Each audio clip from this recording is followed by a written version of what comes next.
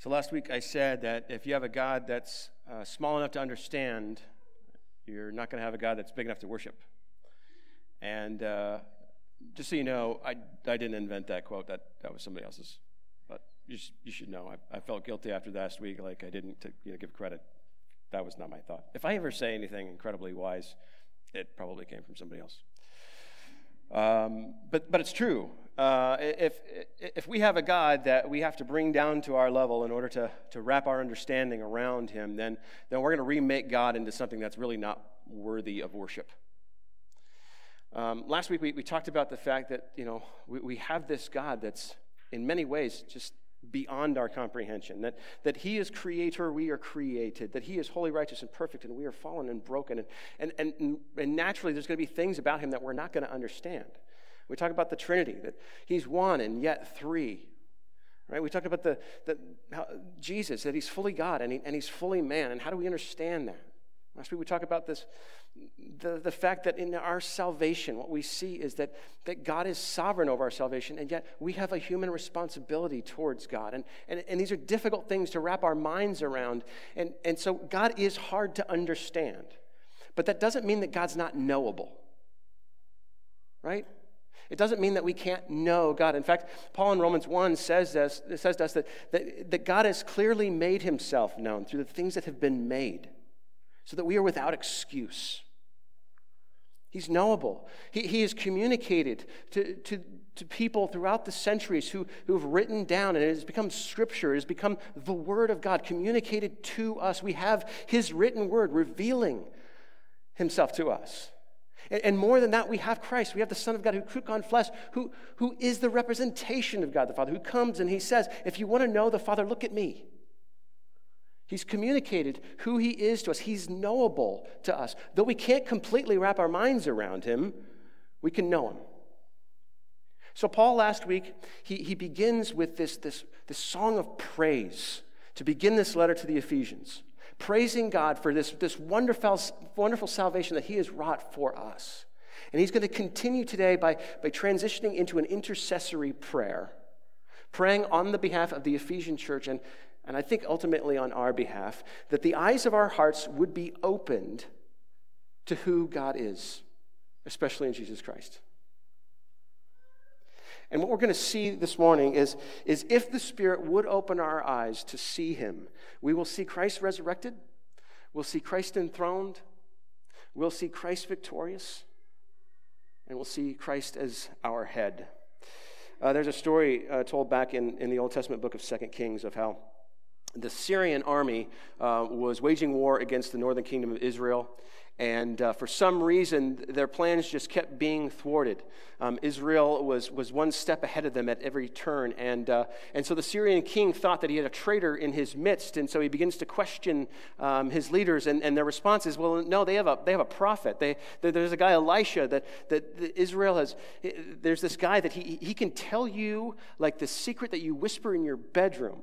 Like he's that powerful of God, and so the Syrian king decides that, well, he's going to wipe Elisha out, and so he sends his army to surround the town that Elisha lives in.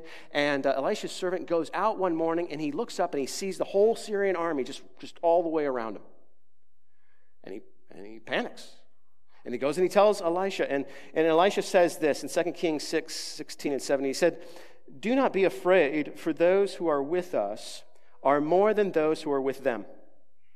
Then Elisha prayed and said, "O Lord, please open his eyes that he may see."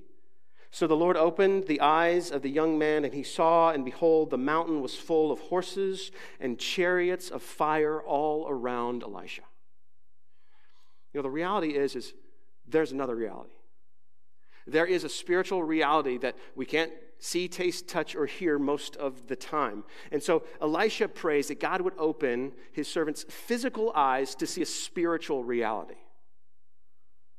Now, what Paul is praying for the Ephesians and for us is that the spiritual eyes of our heart would be opened to see the spiritual reality of who God is. That somehow we would have an experiential knowledge of Christ that we have not seen yet. And that based on this deep, profound, experiential knowledge of who Christ is, it would radically change how we live. That if we will see Christ as resurrected, if we will see Christ enthroned, if we will see Christ victorious, if we will see Christ as the head of the church, then what that will do is instill a new hope in us, a new value and a new worth for us, a new wealth that we really have, and a new power to live out of. Profound difference that it could make in our lives if the Spirit of God would open up the eyes of our hearts. So last week we began this series in Ephesians, and we didn't spend a whole lot of time talking about the context, about the people that Paul is writing to.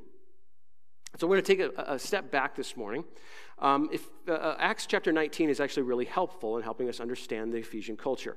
Acts 19 is an incident that takes place about 12 years before Paul wrote this letter to the Ephesians.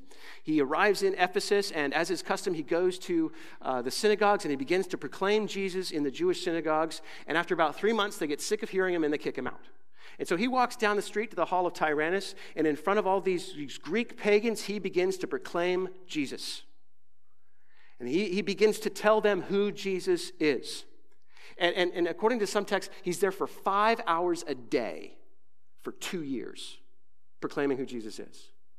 And the Spirit of God is at work in him so powerfully that the people begin to change, and they begin to embrace Jesus. And Paul is healing people, and he's casting out demons because there's so much demonic oppression because of the occult practices of the Ephesian people that it's just so thick and ripe with powers and principalities. And Paul is at work, and by the power of the Holy Spirit, he's casting out demons.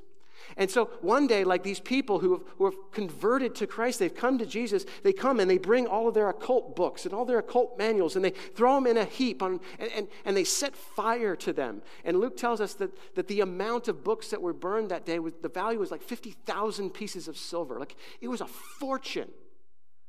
As people began to turn their back on the idols that they worshiped and turn to Jesus. See, but Paul didn't just preach Jesus, he also preached against idols.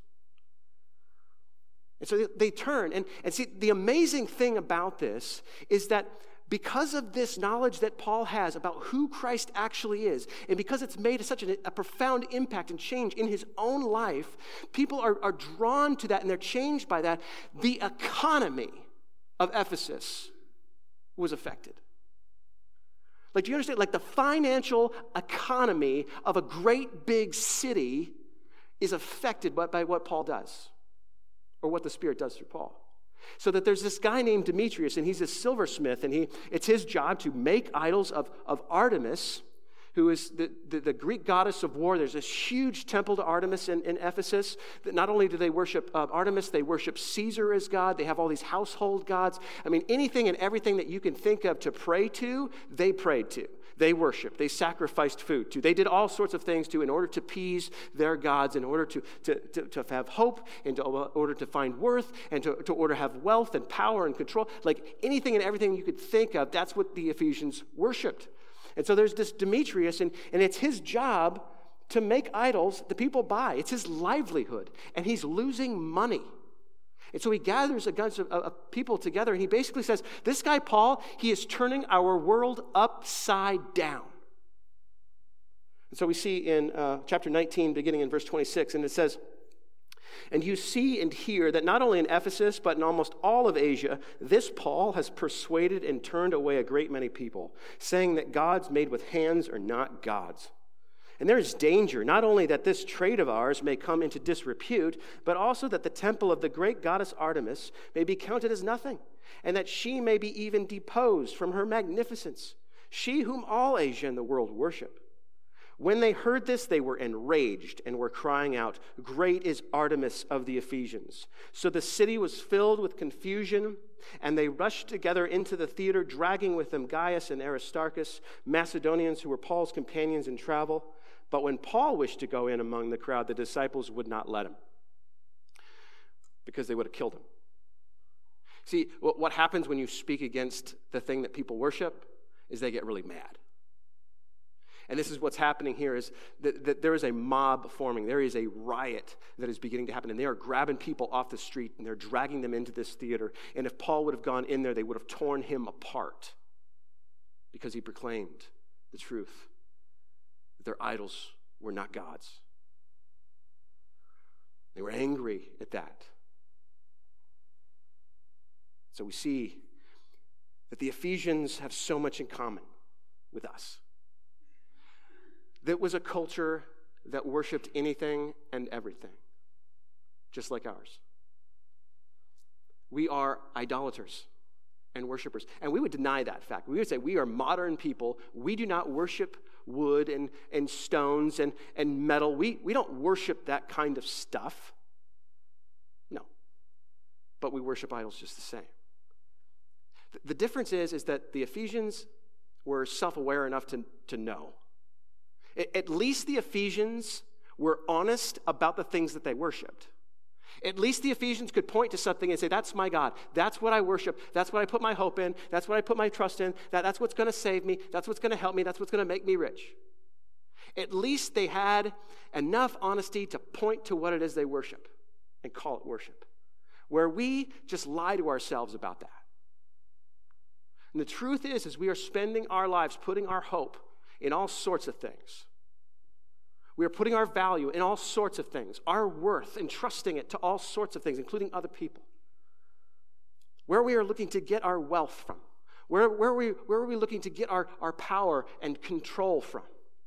We look to all sorts of things. But here's the thing. Not only did Paul preach Christ, he preached against idolatry, because you can't have two masters.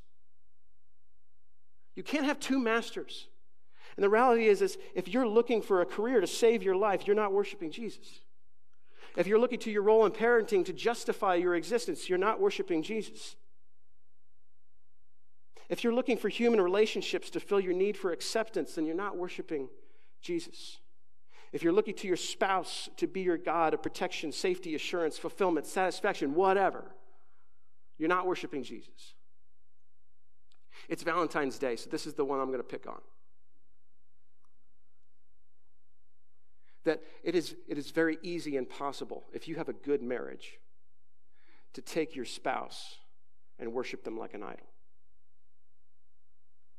Dr. Martin Lloyd-Jones put it this way. He said, you want the God you worship to be with you in the depths of your despair. The reality is, if you're married, there's going to come a day when one of you is looking at the other lying in a coffin.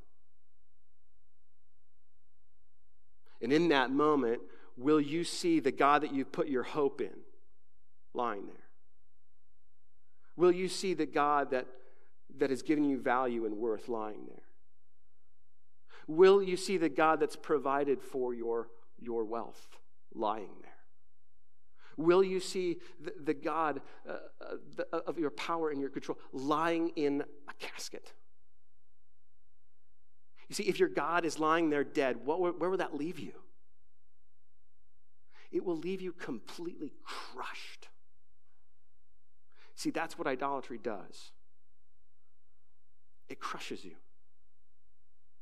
Because the idols that we make can never complete what we need them to complete in us.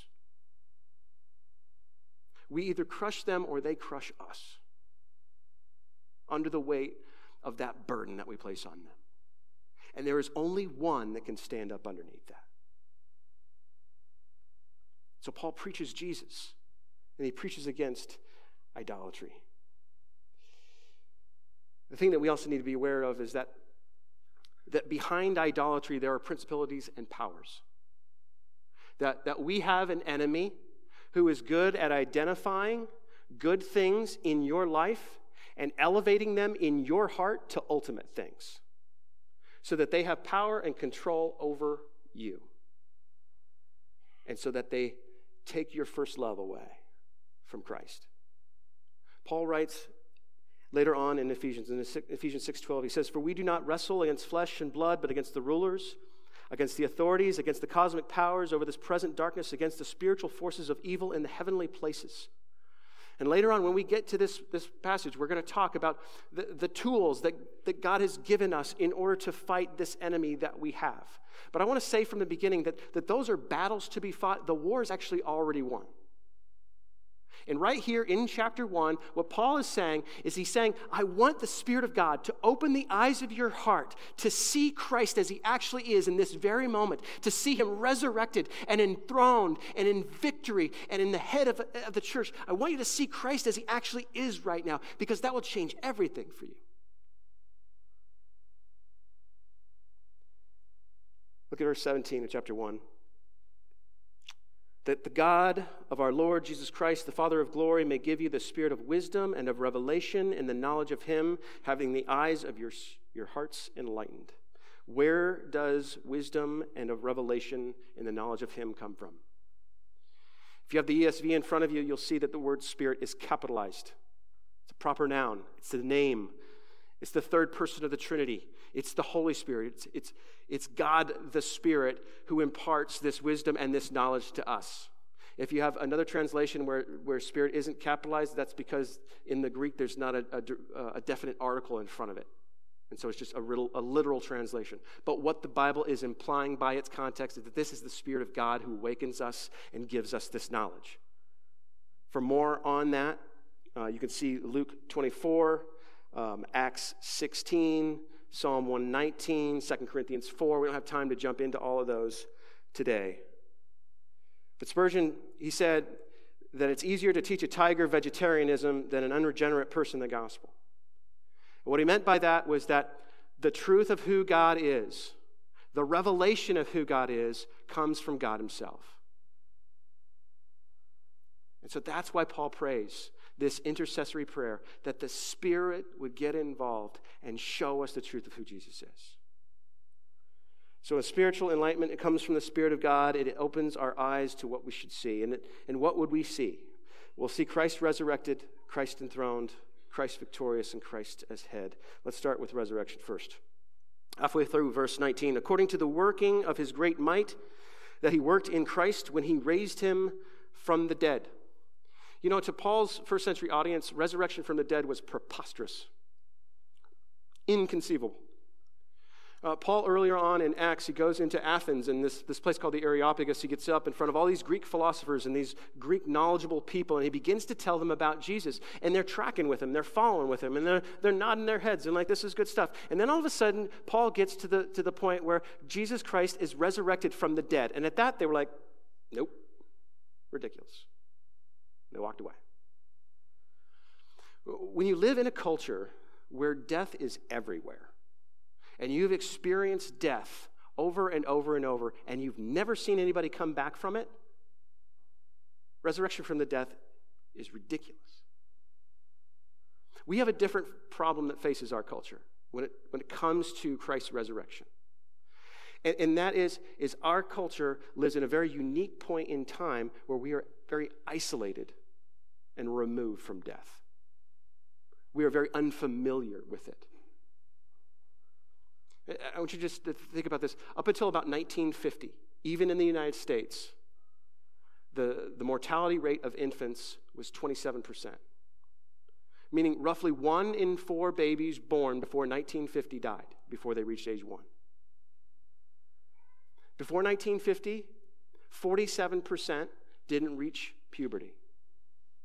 Almost half children born, even in the United States. When you think about the time in which we were living, most of human history, death and famine and disease, war. A while back, I had an appendicitis. Went into the hospital, next day came out, a couple ounces lighter. Super easy. Melissa's great-grandfather died of an appendicitis.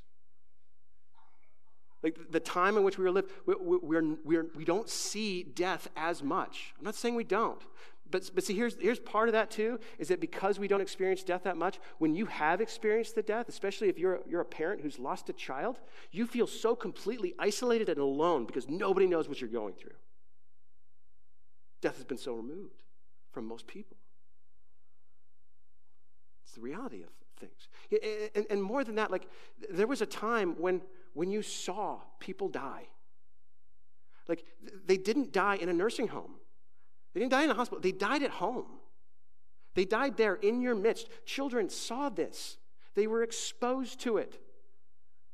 They were there when they laid out the body and they prepared it for viewing or prepared it for the wake or prepared it for the burial. Like, children were involved in it. These days, you don't even take kids to funerals anymore. We have to shield that from them. So isolated from death. And so the reality is when we're confronted with death, it scares us to death. It freaks us out. Death becomes a god to us. It becomes something that we fear. We are so afraid of it. And so we give it more power than it deserves. But worse than fearing death, what it's caused us to do is fear life. I want you to look at what Paul writes in Philippians 1. Verse 20, he says, "As it is my eager expectation and hope that I will not be at all ashamed, but that with full courage, now as always, Christ will be honored in my body, whether by life or by death. For to me, to live is Christ, and to die is gain. If I am to live in the flesh, that means fruitful labor for me. Yet which I shall choose, I cannot tell. I am hard-pressed between the two. My desire is to depart and be with Christ, for that is far better." You see, Paul had an understanding of a resurrected Christ, and that changed how he lived his life, that he could live in complete and utter abandon. That there's a guy who suffered snake bites and shipwrecks and beatings, and he was stoned, and he was humiliated constantly. Here is Paul, and he is going with full tilt, full courage, unashamed, unabashed, living for Jesus Christ every day of his life. Because he had a view of the resurrected Christ. Second part of that, Christ's enthronement. Verse 20, that he worked in Christ when he raised him from the dead and seated him at his right hand in the heavenly places, far above all rule and authority and power and dominion, and above every name that is named, not only in this age, but also in the one to come. Where is Jesus now? See, so many of us, we have this picture of Christ in our mind of this lowly carpenter, and he's washing feet, and he's getting beaten, and he's a lamb on a cross, bleeding and dying. That's the picture that we have of Jesus, and that is his past. It's not how he is now. Do you know where Jesus is now? You see, the resurrection is not the end of the gospel story.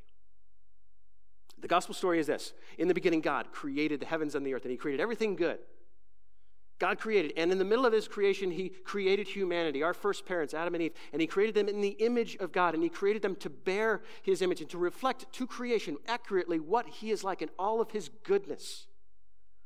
But there was an enemy, an angel who decided he wanted to place his throne above the throne of God's. And he lost. He was kicked out. He was removed. But he then targets our first parents and tries to convince them to believe the same lie, that they also could have a throne that was out from under the reign and the rule of God. And that's what our first parents believed, and that's what they did. And they rejected God. They disobeyed him. And the result of that is that they disconnected from the author of life and light and love.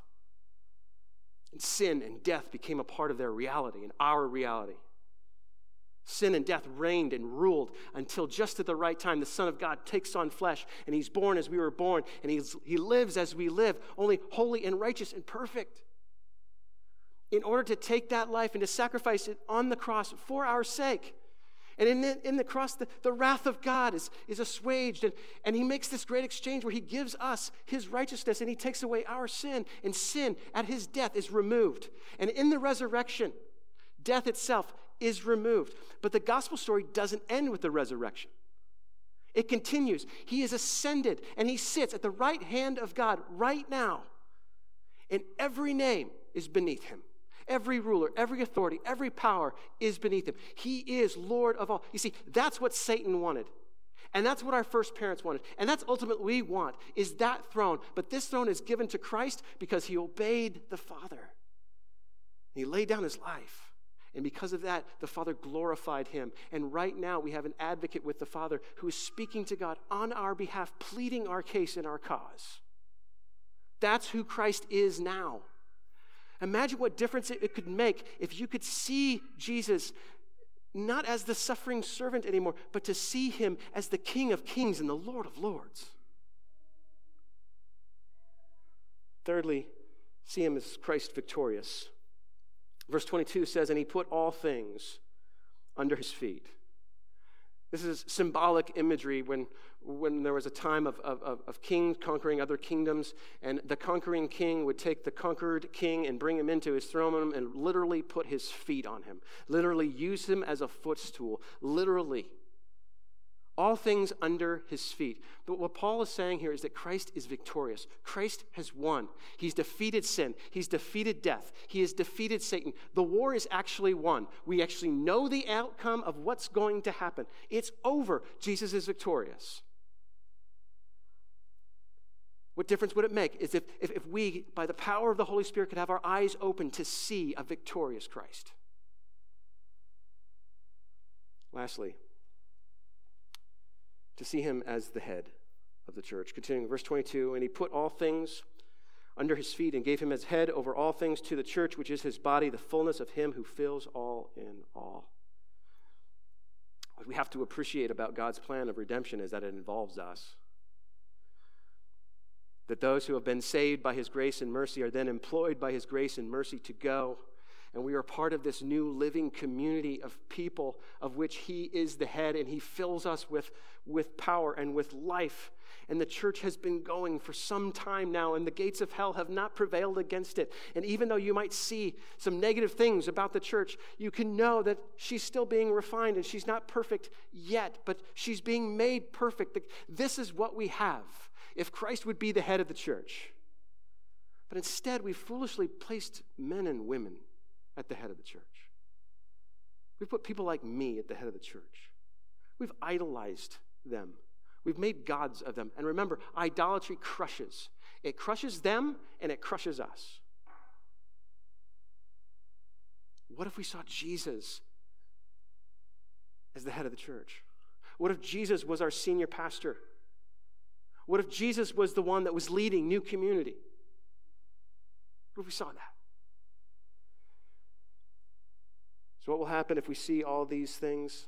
What will seeing Christ resurrected, Christ enthroned, Christ victorious, and Christ as head do for us? Well, it will change our hope. It will change our worth and our wealth and our strength. That's what Paul says. That you may know what is the hope to which he's called you.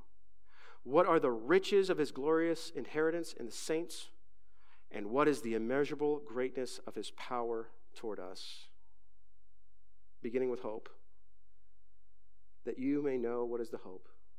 You see, if we could see Christ as resurrected, that would give us a new hope in a new life empowered by that hope. To see Christ as resurrected, to know that death is not the answer for us.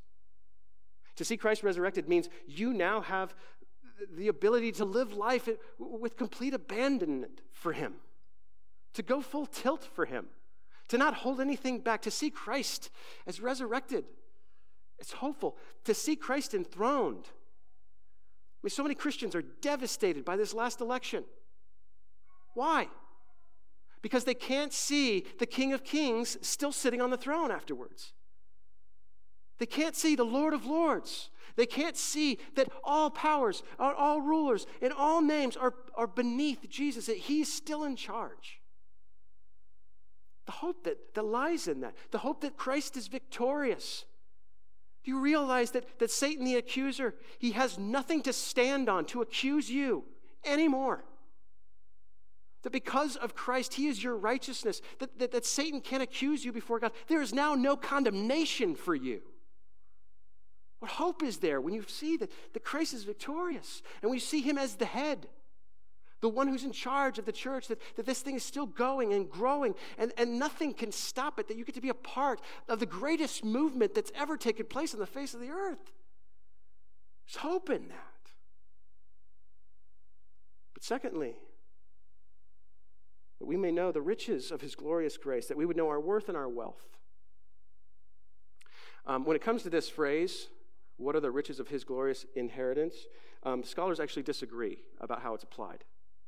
Some scholars come down on the side that says that we are God's inheritance. And some come down on the other side that says that in God we have an inheritance. And the reality is that there's biblical grounds for both. So on the one hand, if we are God's inheritance, if he looks at us and he sees us as something good that he gets to have as a result of Christ's work for us, then you need to know that means value and worth, that you are valuable and full of worth to God.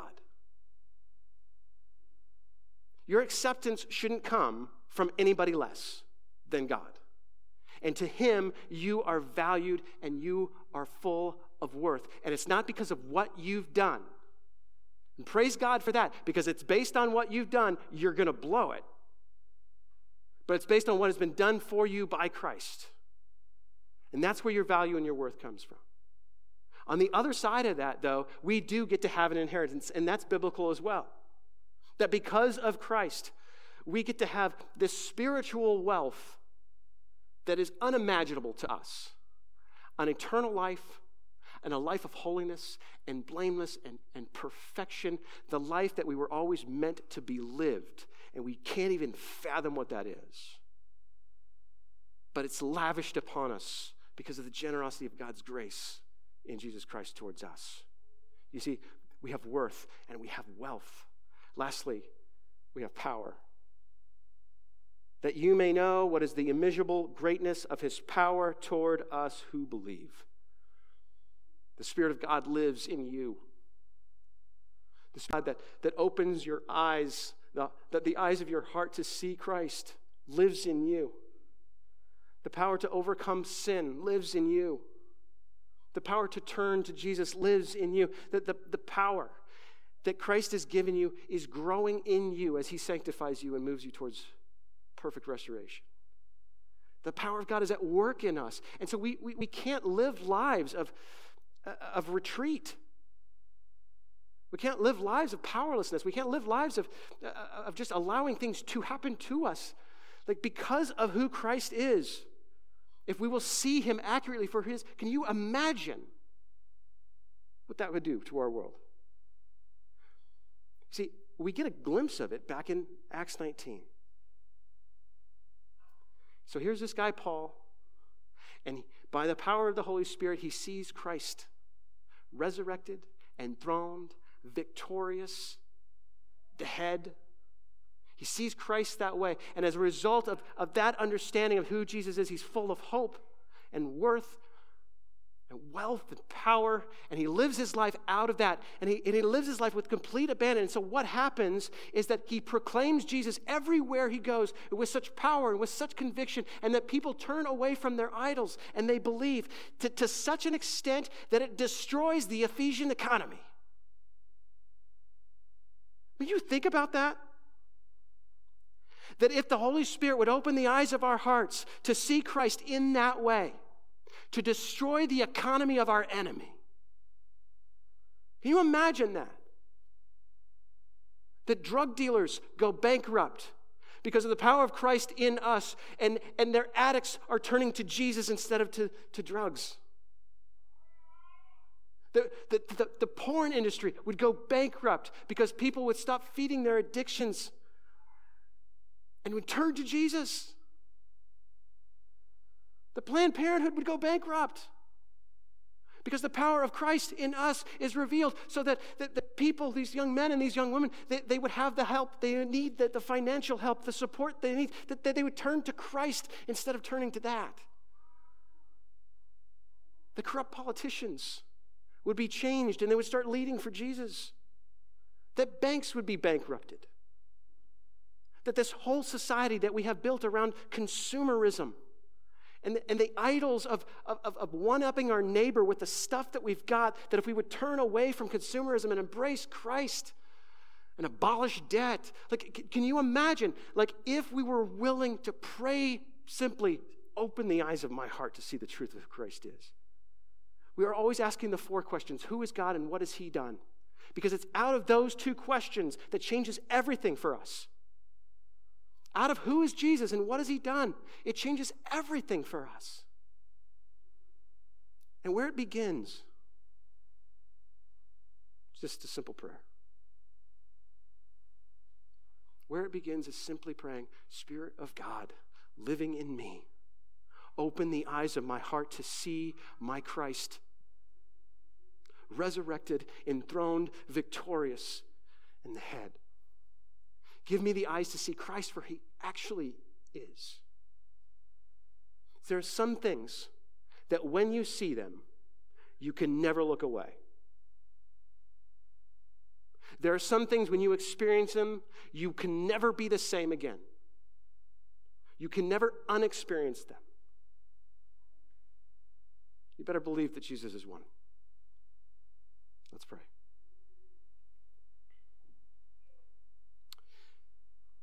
Holy Spirit,